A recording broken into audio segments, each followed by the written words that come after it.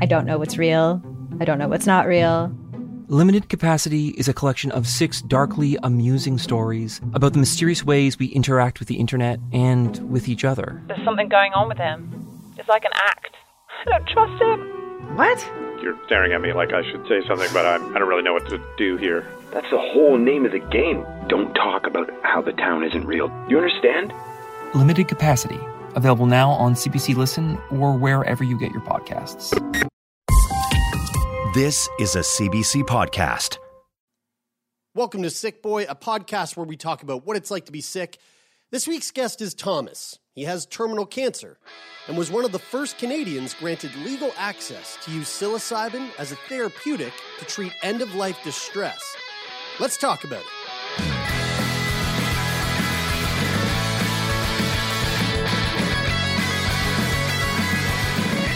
I was saying this to Thomas, our guest today, before you guys got here, Brian and Taylor. And what I was saying to Thomas was, I am over the moon with elation to dive into this conversation in particular.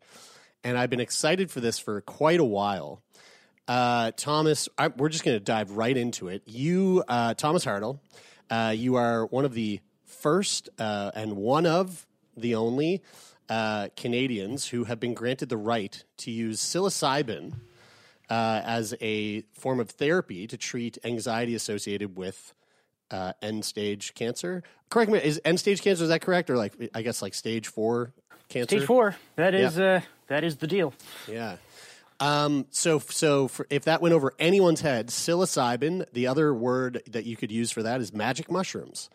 The psychedelic that grows out of the ground in patties of poop sometimes. But Thomas, the reason I'm so excited about this is because I'm a massive advocate for the use of psychedelics.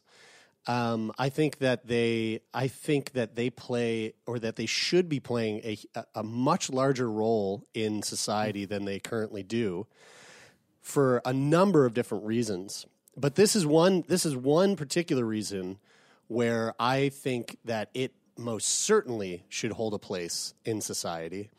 And I guess the first thing, just to give people a bit of context into who you are. They can't see you. I can. Why don't you lay out who it is? Who are you? Who is Thomas Hartle? The man, the myth, the legend, right? Well, I am a 52-year-old father of 2. I live in Saskatoon. I am a professional nerd, so I do IT stuff. I have been very much into computers since I was about 11 years old, which is probably longer than some of you guys have been alive.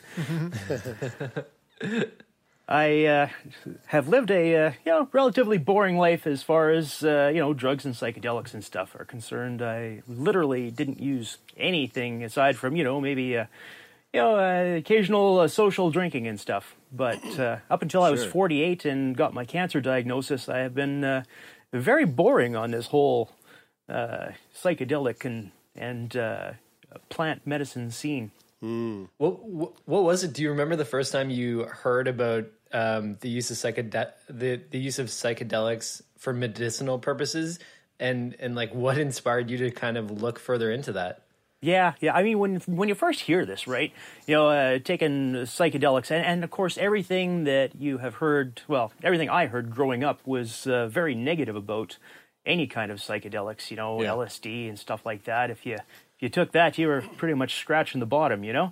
You're gonna fry your brain. Exactly. This is your brain on drugs, right? Murder people. Yeah. I grew up with that. You're going to jump out a window or something. Yeah. And straight up reading the fact that they were even trying it for something like that sounded kind of wacky. But when you start reading the actual research that they're doing, it sort of sounds less wacky. Yeah. When you actually dig into what's actually going on versus the signal versus the noise, if you will, separating those two things from each other. I am curious. Sorry, but like I am curious about how does a self-proclaimed 48-year-old computer nerd end up like even reading about this stuff though? Like as somebody who has been kind of hasn't like I'm the type of person who started smoking weed when I was, I don't know, 18 years old, got into trying mushrooms out recreationally, but what I thought at the time was for like spiritual purposes too. Not like party wise, but I'm the type of person that would like, I think when I think of like kind of looking into the research and reading about these things, I would normally think that it would be somebody like me who has experience, at least to some extent recreationally with these drugs. But for you, how did you start reading about these things and come across this? Yeah, some of that was pure chance. So I've been through a few rounds of chemotherapy now. So I had my first bout back in 2016, and the type of chemotherapy that they had me on causes what's called neuropathy. I don't know whether you guys have heard that or not, but you lose the feeling in your fingers and toes and stuff. And I was looking for ways of treating that, and I was going through some of the stuff they have in traditional Chinese medicine and some studies they were doing in Japan on people who actually had Alzheimer's and dementia, and they were looking at the neurogenic properties of lion's mane mushrooms. Yeah. And so I was researching into those mushrooms and some of the reishi and shaga for their immune boosting properties. And while you are doing research for cancer and mushrooms, you come across the mushrooms at the Johns Hopkins study. And that is exactly how I found it. And, as at the time when I did that research, that was one of those ones where I wasn't having any problems with anxiety, and you just kind of file it away in the back of your head. And a couple of years later, I had a recurrence of my cancer, and the anxiety scene was a little bit different at that time. So, right. Can we, before we dive like into the world of mushrooms and the use of psychedelics as an alternative form of therapy, can we I would love to know a little bit more of your cancer story.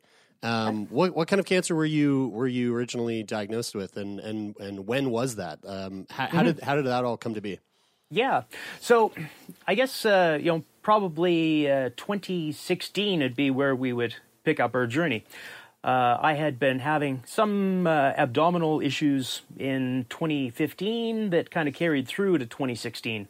Wound up having what they thought was Crohn's disease at the time. Right. And I had a partial intestinal blockage that was giving me some trouble. In 2016, that turned into a complete intestinal blockage. Did you have intussusception? Yeah. Is that like? Did you actually have an intussusception? I have no idea what intussusception is. We're probably not saying it right. Don't worry about it. Possibly what you had. That sounds a lot like cranial rectal inversion, but I'm not sure. Intense. It's an intussusception. We're not saying it right, but it's when Jeremy explains it as when your intestines start to roll. Your small intestine starts to roll into your large intestine, like if you roll up socks. It's very bad, very, very dangerous.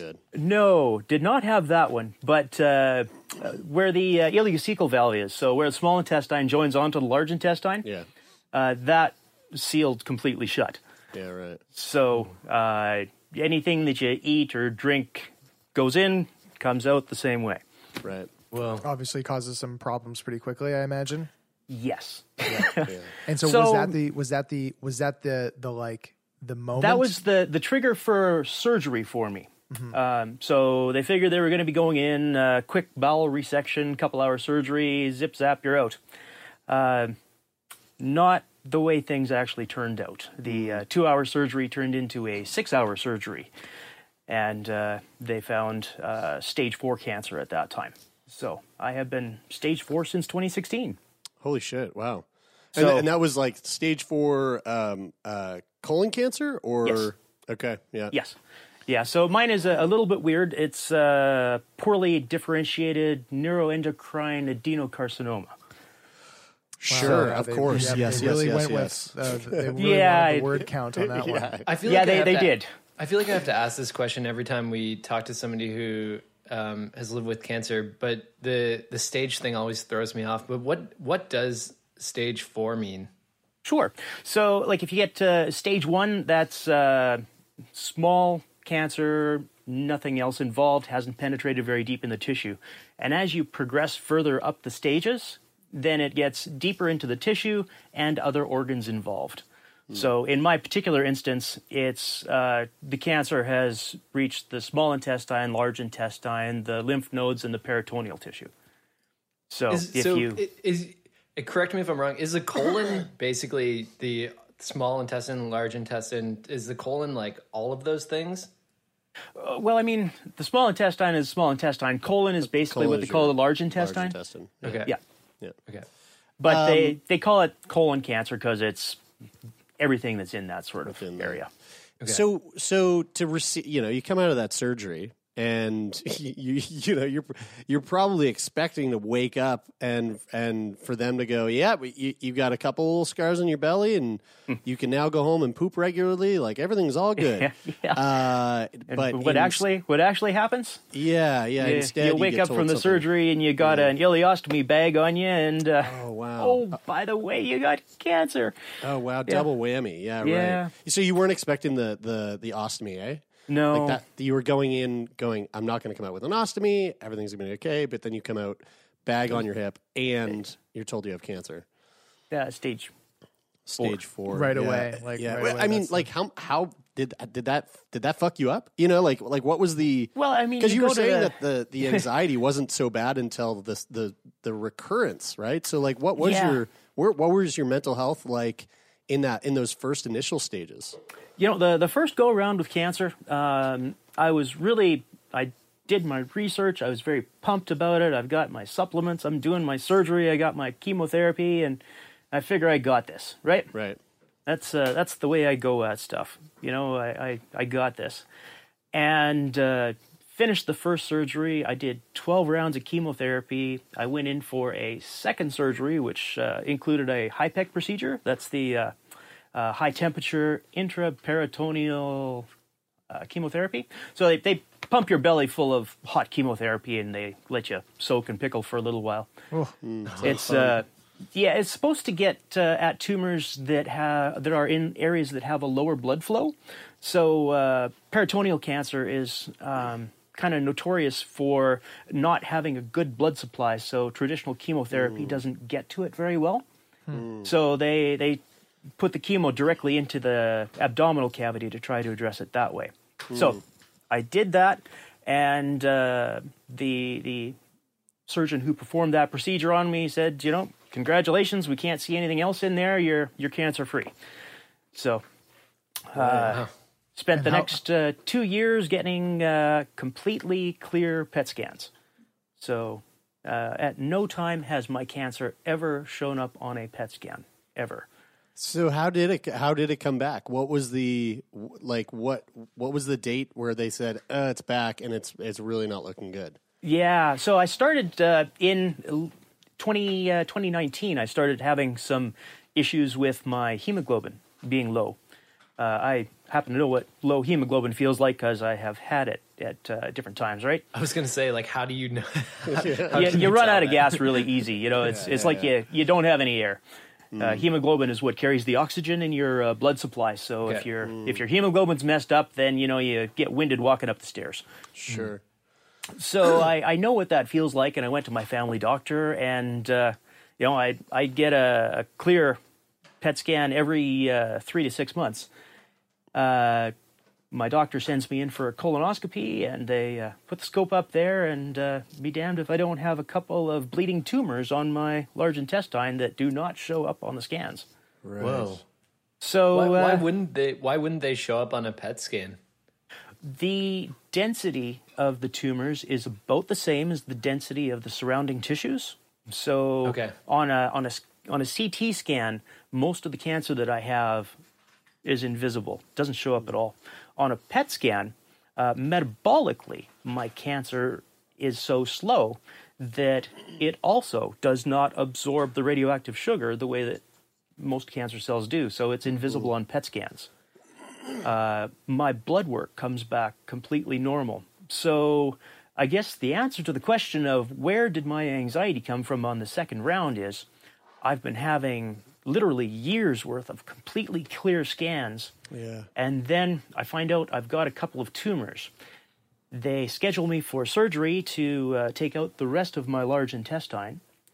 And when they opened me up for my third surgery, the cancer is actually so extensive in there that they just closed me back up again.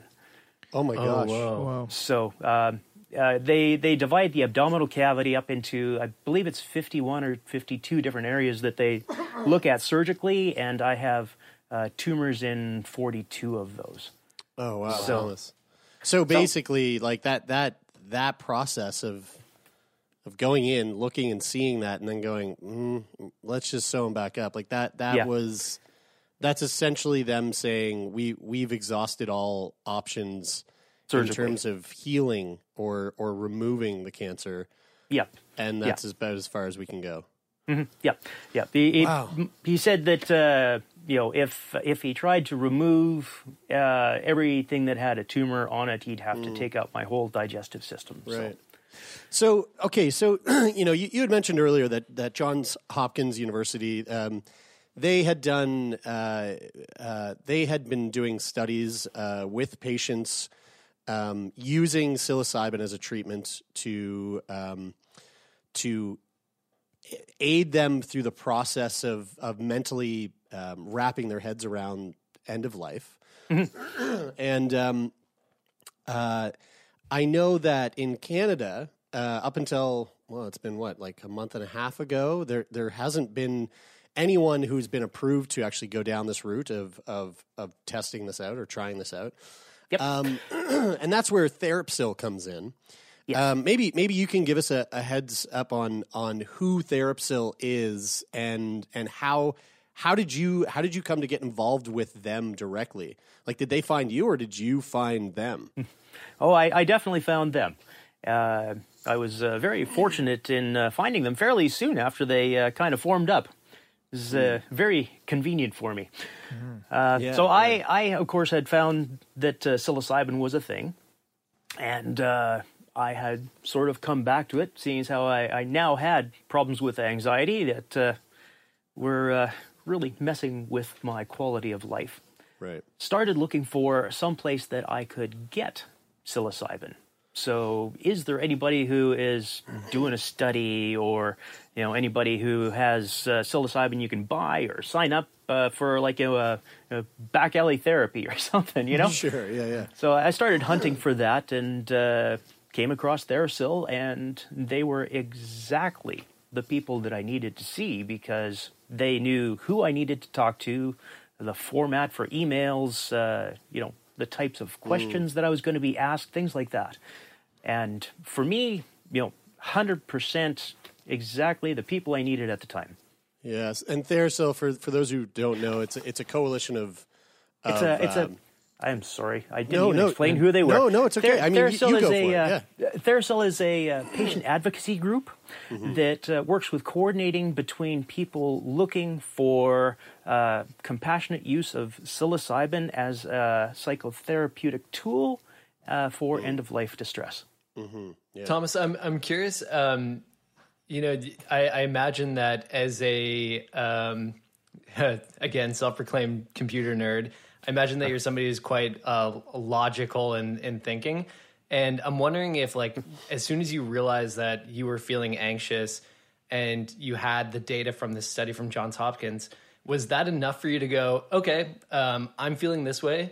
There's data that shows that this stuff works. That's enough for me to want to try this, even though you might have been the type of person with reservations against using psychedelics? That is exactly the way it works. Yeah. I literally, the studies in Johns Hopkins, they were showing 80% success rates. Wow. Which is astounding. 80%. Yeah. What did the anxiety look like though? Like what made it so, like, I'm assuming that you're obviously looking for an intervention because it's something that is so bad that it's taking away from your quality of life. What did that look like? Yeah. Well, if you want, something numerical, you can look at. Prior to doing my psilocybin therapy, I did they do tests to see where your levels of anxiety and things are sitting at. And mine was sitting at a 36.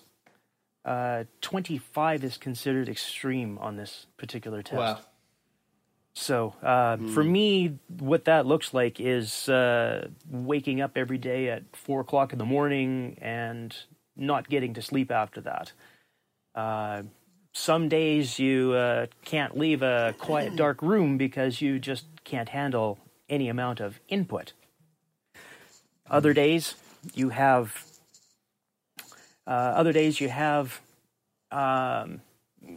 where you can't not be around people just in case something happens. Is that gas pain that you feel going to be an intestinal split? Mm-hmm. That is the cancer clinic. You can take. We are recording here. Yeah, is it okay? I mean, feel free. Yeah, feel free to take it. Take it. Yeah. They're doing their COVID screening. Yeah. Hello. Hi, Sandra. Yes, this phone is going to go dead, so I will do this very quickly. I haven't been anywhere. I don't have any fever. I am completely fine.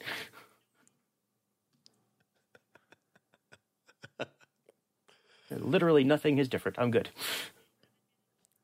Nope. Have not traveled. Have not gathered. No problem. See you guys tomorrow. All right. Bye-bye. Sorry. That's okay. That was both phones. They have not traveled. Yeah. Were you? Did you have to recently have a test, or were you out of the province for a bit? Well, I got chemotherapy tomorrow, Oh. and anytime you go into the cancer center, they got to screen you before you go in. Beforehand, yeah. Oh, that makes sense, right? Of course. Oddly enough, they don't want people with COVID coming into the cancer center. Weird, I know. Yeah, you don't say. There's There's something that really I watched the documentary Fantastic Fungi last night. That was good. Yeah. And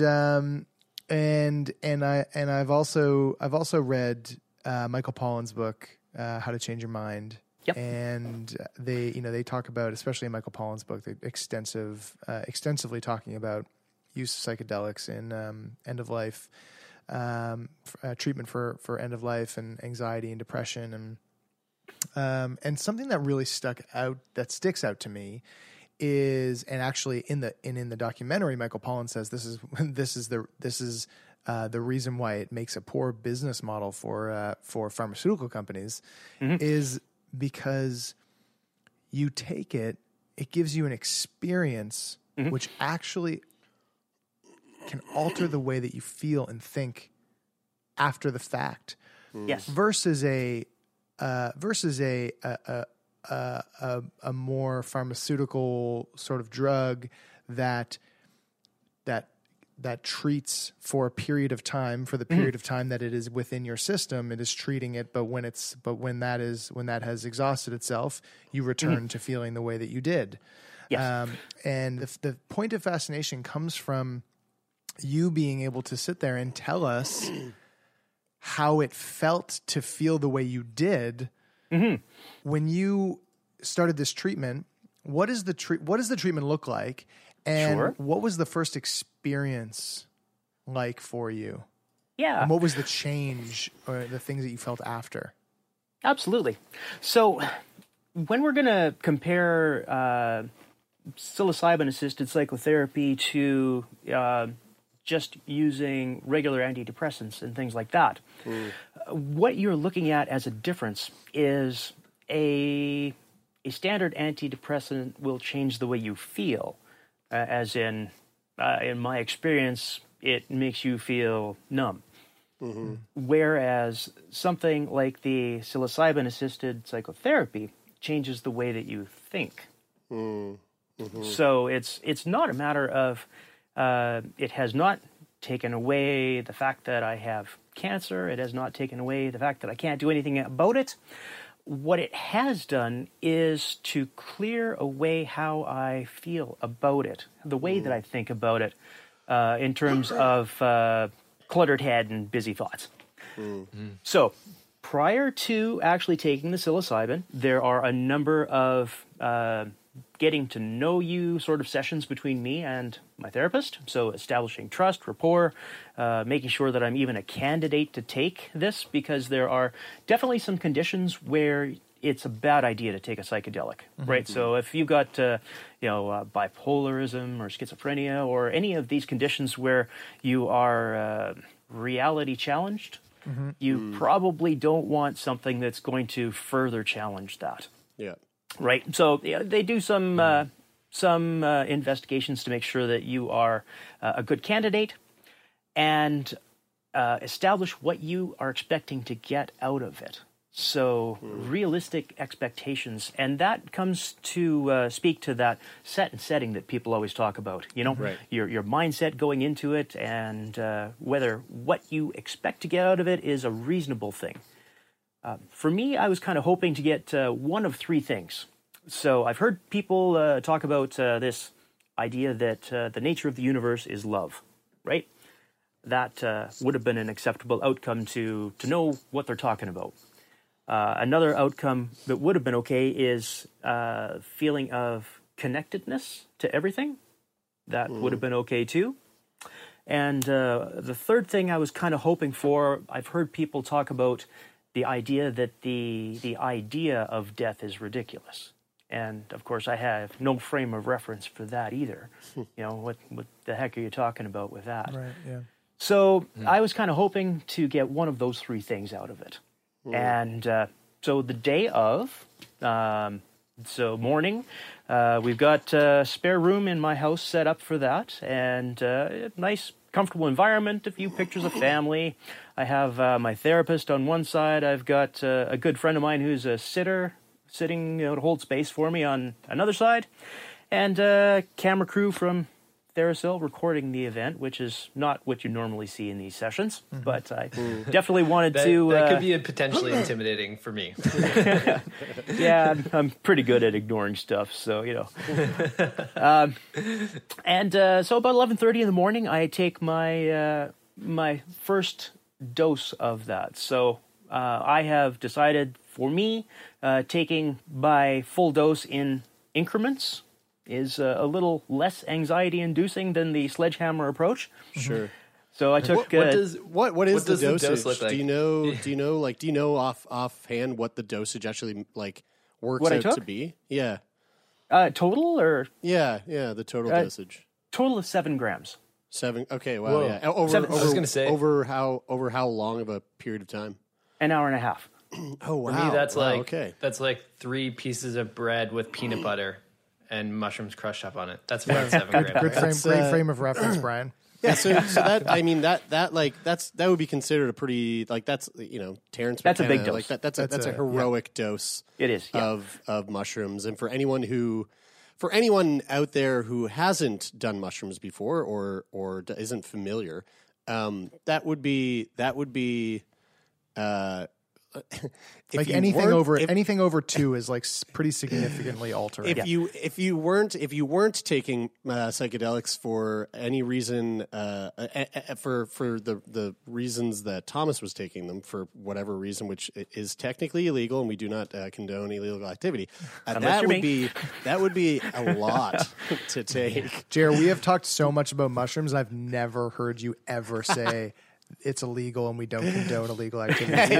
We have talked so openly about taking mushrooms on so many occasions. Hey, we're on the CBC now, so I can't just openly talk about my love for LSD. All right, anyway, moving forward. Also, we don't want to recreationalize this. This is such important medicinal properties to this that we don't want to trivialize it, right? Yeah, for me, I believe I have been really consistent whenever I've been talking to folks like you online that I very much am in favor of the use of psychedelics for therapeutic purposes, but really in favor of the therapeutic emphasis on that. Yeah. You know, I still am not a person who does, drugs recreationally.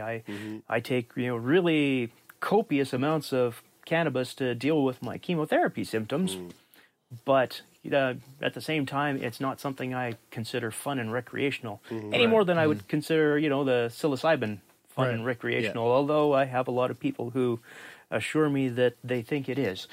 I am here to really advocate for the healing aspect of this. Yeah, absolutely. Yeah, which it very much is. So coming back to that, Yeah. coming back to that, you over the span of an hour and a half, you took 7 grams. Now, is that in like dried mushroom? Or is it capsulized?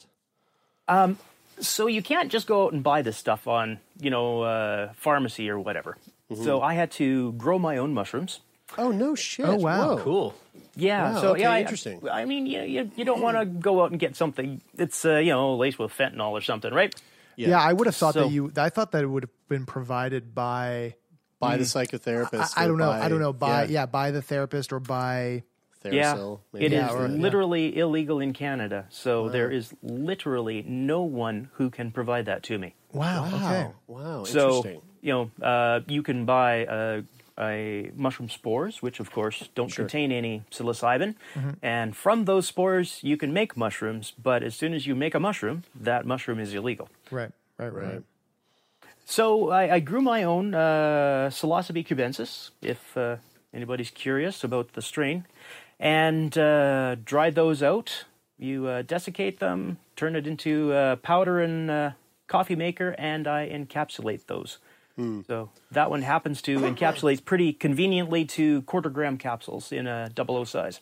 Sure. And so, were you saying that your psychotherapist was there with you, or was it okay? Yes. And so yeah, I like one thing that I'm really curious to know is like what does this look like? Like what does the are you because I know that the high of, especially the high of something like 7 dried grams of mushrooms it's not like a 15-20 minute process. Like that's a good like 6, 7, 8 hours of quite an intense experience, I can only imagine. What are you in that process? Are you laying down most of the time? Are you encouraged to explore with like a sitter, or like what does that look like?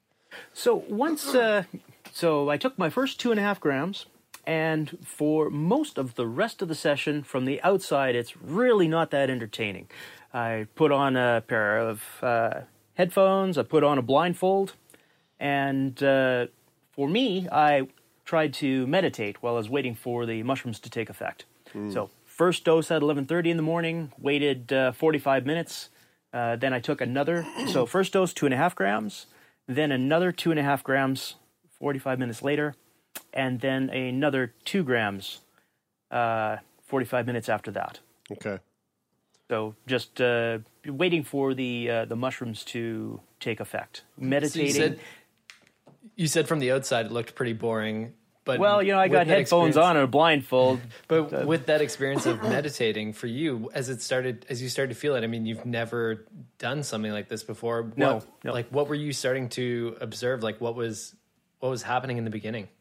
Yeah, for me, the transition into the psychedelic state for me was a lot more gentle than what most people describe it as.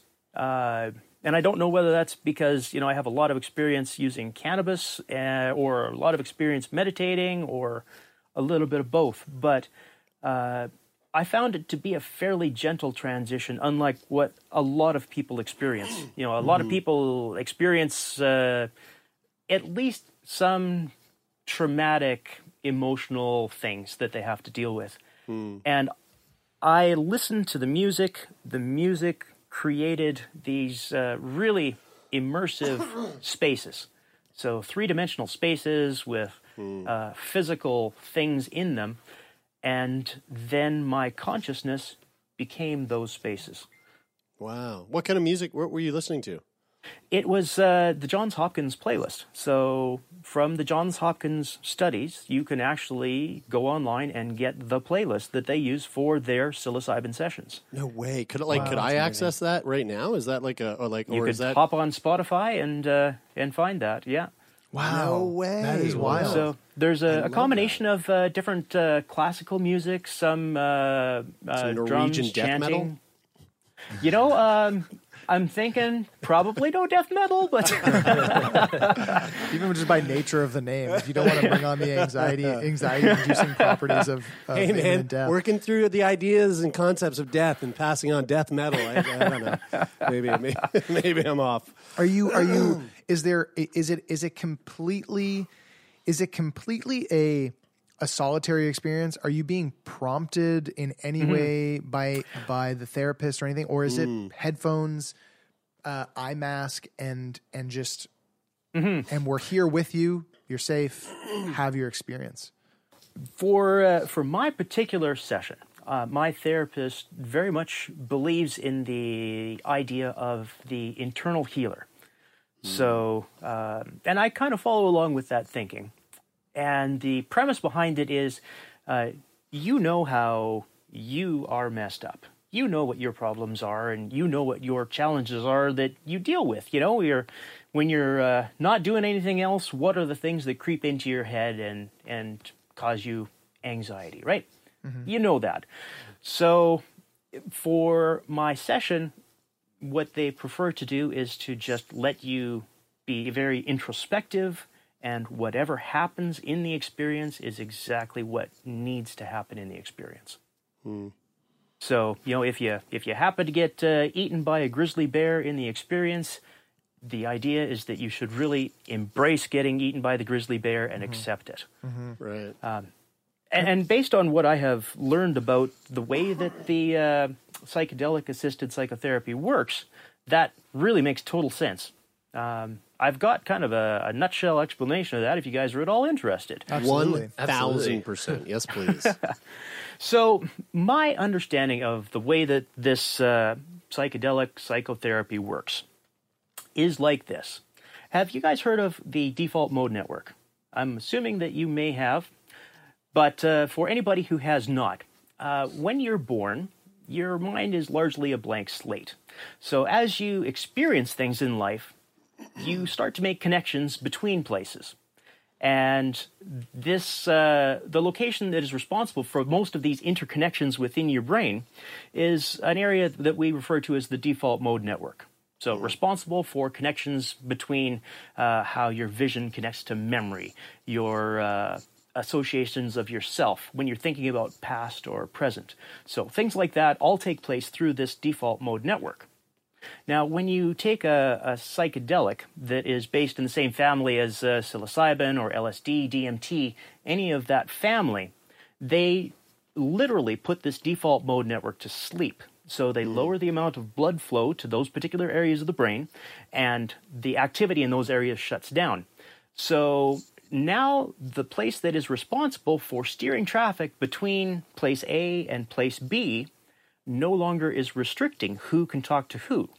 And this is kind of what happens that causes the hallucinations and the synesthetic effects. So people who can now hear a color or, taste a smell or whatever the case may be. So once we put this network to sleep, we take the ego, which is part of that, out of the way, and you now have access directly to the subconscious where all of your problems are. Things in your subconscious are very iconified. So, people who are having a bad trip, what is happening there is that is just the spot of your brain that identifies with this is danger, problem, uncomfortable, embarrassing, whatever it happens to be for you. That is just an iconified version of that. And the act of accepting or embracing whatever that scary thing is makes a physical connection between the scary thing and the I can deal with this, or I'm okay, or I accept this part of your brain. it makes a physical new circuit between those two things. So when Is the that the psychedelic... neurogenesis? Yes. So neuroplasticity, neurogenesis. So you get a physical new circuit. And when the default mode network comes back online again after the psychedelic wears off, that circuit still exists. Following the psychedelic therapy, following the psychedelic session, I should say, there is an integration therapy part. So you talk about the experience and you reinforce this pathway. And the more you reinforce that pathway, the better lasting effect you have of relief from whatever you happen to be suffering from. Does that integration happen like immediately after as you're coming down, or is that a separate session that you go away and then come back and do an integration session? Yep. We spent probably about an hour and a half doing integration as I was coming down from the psilocybin. And the following day, we spent a good part of the next day doing that integration as well. And what does that process look like? Is that through journaling, or is it through conversational dialogue with you and your psychotherapist? Is it through different prompts? A number of different avenues for myself. So largely conversation with your therapist. I also do a video blog for myself just to record things that sort of have occurred to me during the day. The experience, although, was only 6 to 8 hours for me, still has sort of aha moments for me even weeks later. Yeah.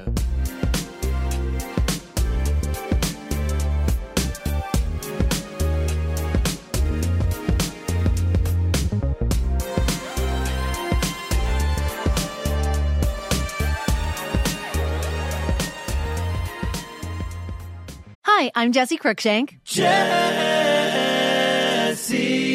Cruikshank. I host the #1 comedy podcast called Phone a Friend. Girl, let's phone a friend. Not only do I break down the biggest stories in pop culture with guests like Dan Levy and members of NSYNC, I do it with my own personal boy band singing jingles throughout. Because it's my show. It's your show, girl. New episodes of Phone a Friend. Yeah. Drop Thursdays wherever you get your podcasts. So work it, girl, yeah, work it. Okay, that's enough. How did your outlook change? How did your anxiety change after going through this experience and the integration and everything afterward? I was honestly quite skeptical myself. Read the numbers, 80% success rate in Johns Hopkins. Listened to people who have been through the experience, the whole 9 yards. I was still skeptical that it would make a difference for me. And let me tell you, the night after, the sleep that I had after my first psilocybin session was so incredible. I mean, I slept in until 7:30 in the morning. You have any idea the last time that happened? It's amazing. And every single night since, I go to sleep. If I have to wake up to, go to the bathroom or something in the middle of the night, I get right back to sleep again. So just the healing that I have with extra sleep alone is worth the price of admission. But that's not all. But wait, there's more. Yes, OxyClean, give it to me. I have what I would consider to be a really busy head. I'm an IT person. I have a lot going on. And, being an overachiever in the anxiety department was definitely on my agenda unwillingly. And with the psilocybin, during that session, I'm going to say that what I experienced was serenity, okay? And prior to the experience, I didn't really have an appreciation for what that word actually means. And I mean, it is not just a feeling of silence and peace. It goes so far beyond that. And although I haven't been able to get to the same spaces, of course, without using a psychedelic, I find that in my day-to-day life, I have a flavor of it. So it's very easy for me to just not have the busy junk that clutters up your head. The would've, coulda, shouldas about past things, or the what ifs for future stuff. I find it's very, very easy for me to just remain in this moment and focus on what's happening and enjoy what's going on. I'm not distracted by the day-to-day clutter. It's really interesting because I think of, as somebody who has recently started seeing a therapist, I like hearing you recount this experience. I think like, wow, having access to psychedelics for me and to use them with my therapist as like, if I had the experience of doing this like psychedelic type of meditation almost, and then working on the integrations with my therapist, I feel like that would be so effective. I almost kind of like liken it, or I could use the analogy of like, it would be like if you went to the gym and never used weights, you were only using body weights, and then all of a sudden somebody was like, oh, and now you can use these machines and these weights and now lift these, and they're going to help, make you so much more stronger than you thought you ever could be. But it's interesting because like the thing that I connect most deeply with is this idea that when you take psilocybin like this, you remove the ego, and the ego is when you're sitting in a therapy session, even though you're trying to be open and as honest as you can with your therapist, because you know that that's what's going to get you the best result out of seeing this person, and that's what they're sitting here in front of you for. It's still so hard to turn that ego off. It's still always present there. So having a tool to get a layer deeper than that could be, I just imagine being so profoundly powerful. Mm-hmm. Now imagine if you went to your therapist and think of all of the things that people deny to themselves, right? Yeah. So, if you can't open up to yourself about what's going on with you, how could you ever open up to your therapist? And the great thing about the psychedelic-assisted therapy is that it literally takes the ego right out of the way, physically. Mm-hmm. So it's very difficult to hide from yourself when yourself is off in a closet someplace. Mm-hmm. You said that you had these three questions you wanted to ask going in. Do you feel like you got answers to any of those or all of them, or what did that look like? That was interesting because immediately after my session, I was really kind of under the impression that what I got was actually a fourth thing. And for me, that was an understanding that, this universe that we exist in is not necessarily the only universe that consciousness can exist in. And for me, having my consciousness exist in ways that were other than the Thomas that I normally identify with was a very comforting thought to me, because I didn't have any frame of reference for how it would be possible for me to be anything that wasn't me. And, where I currently feel like, yes, my questions were answered, and a fourth one, which I feel like I just didn't think of asking, but should have.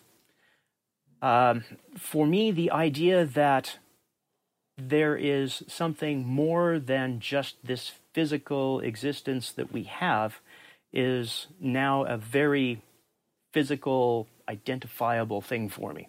There's no question for me at all that this frame of reference that we have is not the only frame of reference that there is. I had a very similar experience. So I live with a fatal lung disease, and a few years back, I purposely went down a path of taking 5-MeO DMT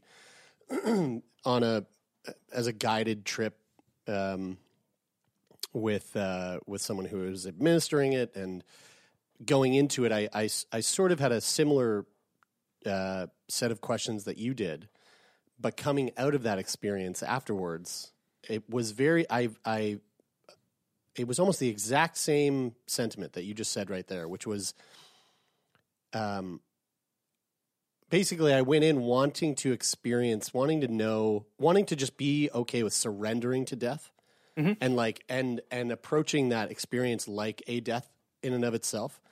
Yep. But when I came out of that experience, I was so overwhelmed with this sense of like rebirth, where it was like the first time in my life where I remember looking at my hands and just thinking, holy shit. What a miraculous existence we live in. What an amazing thing to be able to like touch the things that surround me. What an amazing ability to see the colors of the trees and to see the sky. What a fantastic time it is to be able to smell and taste and to love somebody or to feel things. And that was really overwhelming. But then when that started to settle, there was this thought of like, and holy moly, there's so much more than these senses. There's so much more than touch and feel and sight and taste. And there's this other plane of existence that like it's funny. I went into that experience as like a staunch atheist, and I came out, not theistic by any means, but I most certainly didn't come out of that experience identifying as atheistic. It completely changed my opinion on what it means to live and die and what possibly exists on the other side of passing on. Like it's really, and I love hearing that you had a somewhat similar experience there. Well, it's what you kind of finished off that last piece with, Thomas. The frame of reference by which we live our most of our days, 99.9% of our days, is not the only frame of reference in which to view what this world is, what our existence is, what all these, and it's sort of the je ne sais quoi of the psychedelic experience that is always very French? challenging. That's a small French term that I picked up in my years of speaking that romantic language, and so cultured. And I know I can't help it, and it's this thing that you can't. It's hard to put your finger on. It's like I've kind of thought about it as looking at life through a different lens, or we look at it from this direction and it allows you to look at it from that direction instead, and how much different things look from just a slightly different angle, and trying to put your finger on how we are looking at life through a fairly narrow window.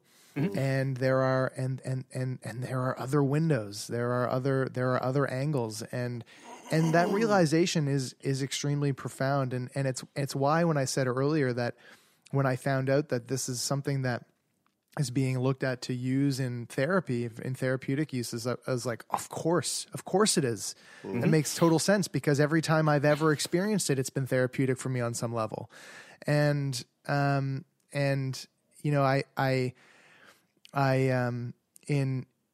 Michael Pollan's book, How to Change Your Mind, they talk about it in two different veins. They talk about it in the vein of how to use it as a treatment, how to use it as a therapy for people who are experiencing anxiety, depression, end of life.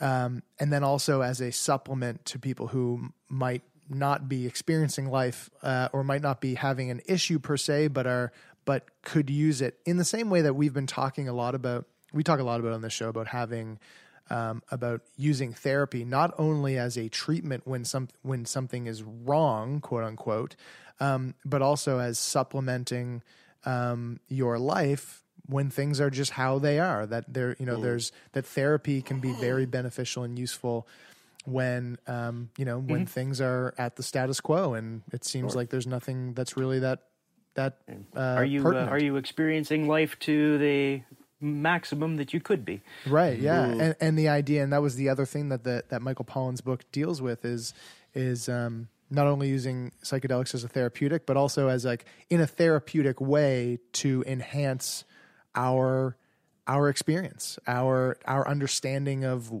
what we are and who we are and what we're here for and or like the goals that we want to reach and how we want to experience relationships and what we want to get out of relationships and like all these incredible things. And I think I'm really, really happy that we got to sit down and have this conversation and with you and get your experience on it, because I think it's something that needs to.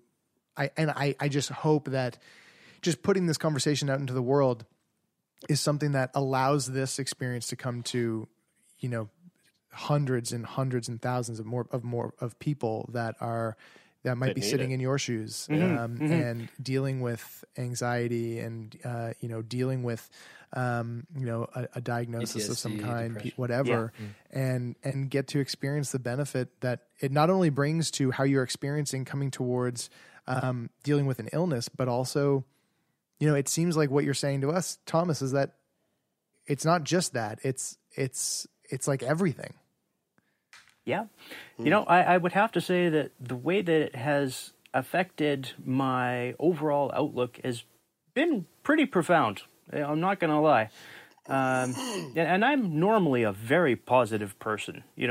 If you know me before my diagnosis or anything, I am probably the most positive person that I know. And this whole anxiety thing was really foreign to me, I got to tell you. It's like I had no tools in my tool shed for dealing with this. And for somebody who has no tools to be able to deal with this in such a positive and solid way, if it works for me, it can work for so many other people. Yeah. Is that is it just one experience and it has that much of a profound effect, or do they recommend that you do this multiple times, or how does that work afterwards? It's going to be different for different people. In my particular instance, I have literally had one psychedelic session. And that one session so far has been enough to make me feel like, do I feel like I could get some more out of a session? Probably, yes. I would honestly not mind having another one just to see what I could further get out of it. Right. But if I did not have another session, the level of anxiety that I currently feel is very negligible. I mean, I went from a 36 to a 6. A 6? Wow. 6. Wow. Like, I wouldn't say I'm anywhere over that 6. Literally, the morning, like the day of my psychedelic session, 0. Absolutely 0 on the anxiety scale. And to say that I'm at a 6 now, I think would probably be generous on the anxiety side. Right. I really have not felt an anxiety attack since I have had that psilocybin, and it used to be a daily thing for me. Right. The fact that you've been granted the right exemption to use psilocybin, is this now something that you're able to do again and again and again, or is that what's the protocol there? So the specific wording on the exemption is not a free for all. Use it anytime you like, take as much as you want. Sell it if you want. It doesn't work like that. Right. Sure. This is a regulated thing. This is a medical assistance. So. The exemption is for the next year. I can use that as many times as I need to under the supervision of a medical professional each time. So, I can't just woohoo, it's Saturday. Doesn't work like that. But if I feel that I do need to have another session, then I can just contact my therapist and make arrangements, and no problem at all. That is exactly how it works. Is microdosing like has that ever come up in the conversation between you and your therapist, or even through the studies as like an option to? Yep. Between myself and my therapist, microdosing, definitely an option on the table. And that is certainly something that I have looked into and think would be probably beneficial as well. I have talked to a lot of people who have said that they get good results out of that, and I believe that it's similar but a longer duration. So regular therapy can take place over years. Microdosing can reduce the time of that therapy to, say, months. And a high-dose psilocybin session can make it a matter of days. Wow. Thomas, this is this has been exactly what I was hoping for it to be. You've been very generous with your time. Thank you so much. And I really do hope that people out there listening, the skeptics, I hope the skeptics are out there listening with their ears wide open and their hearts wide open, because I think you're a perfect example of how and why this is so vitally important. And I think, I really do feel hopeful. I feel really optimistic about the fact that I do think we're headed in the right direction when it comes to psychedelics being used as forms of therapy. And I can't wait to see what the future holds for us. So thank you for being one of the first and for generously sharing your experience with us today. Well, thank you very much. It has been awesome meeting you guys, and I had a blast. Sweet. Thanks, Thomas. Thanks, Thomas.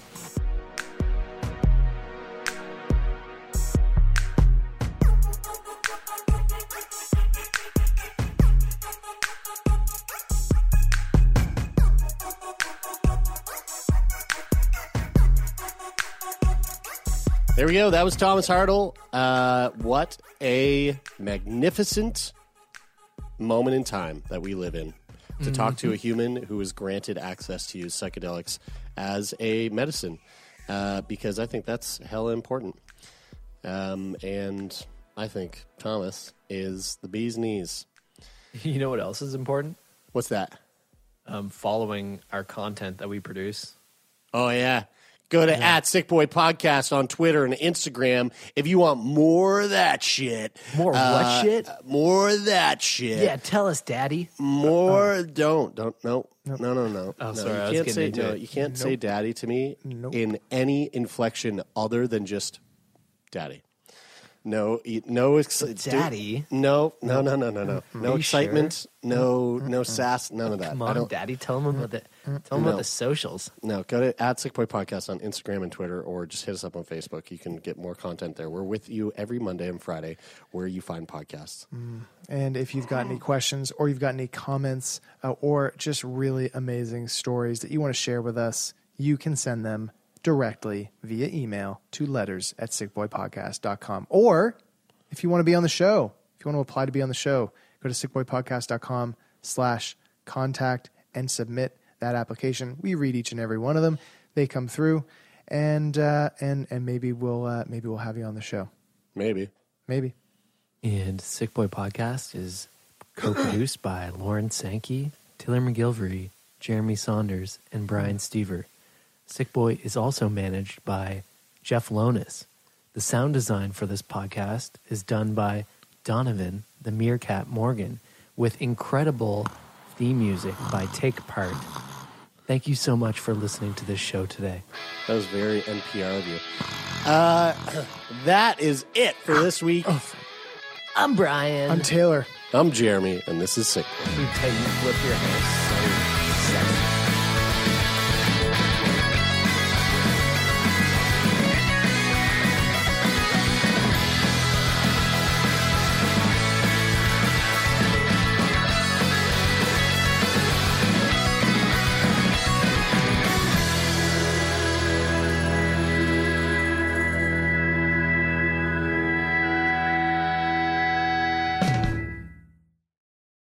For more CBC podcasts, go to cbc.ca/podcasts.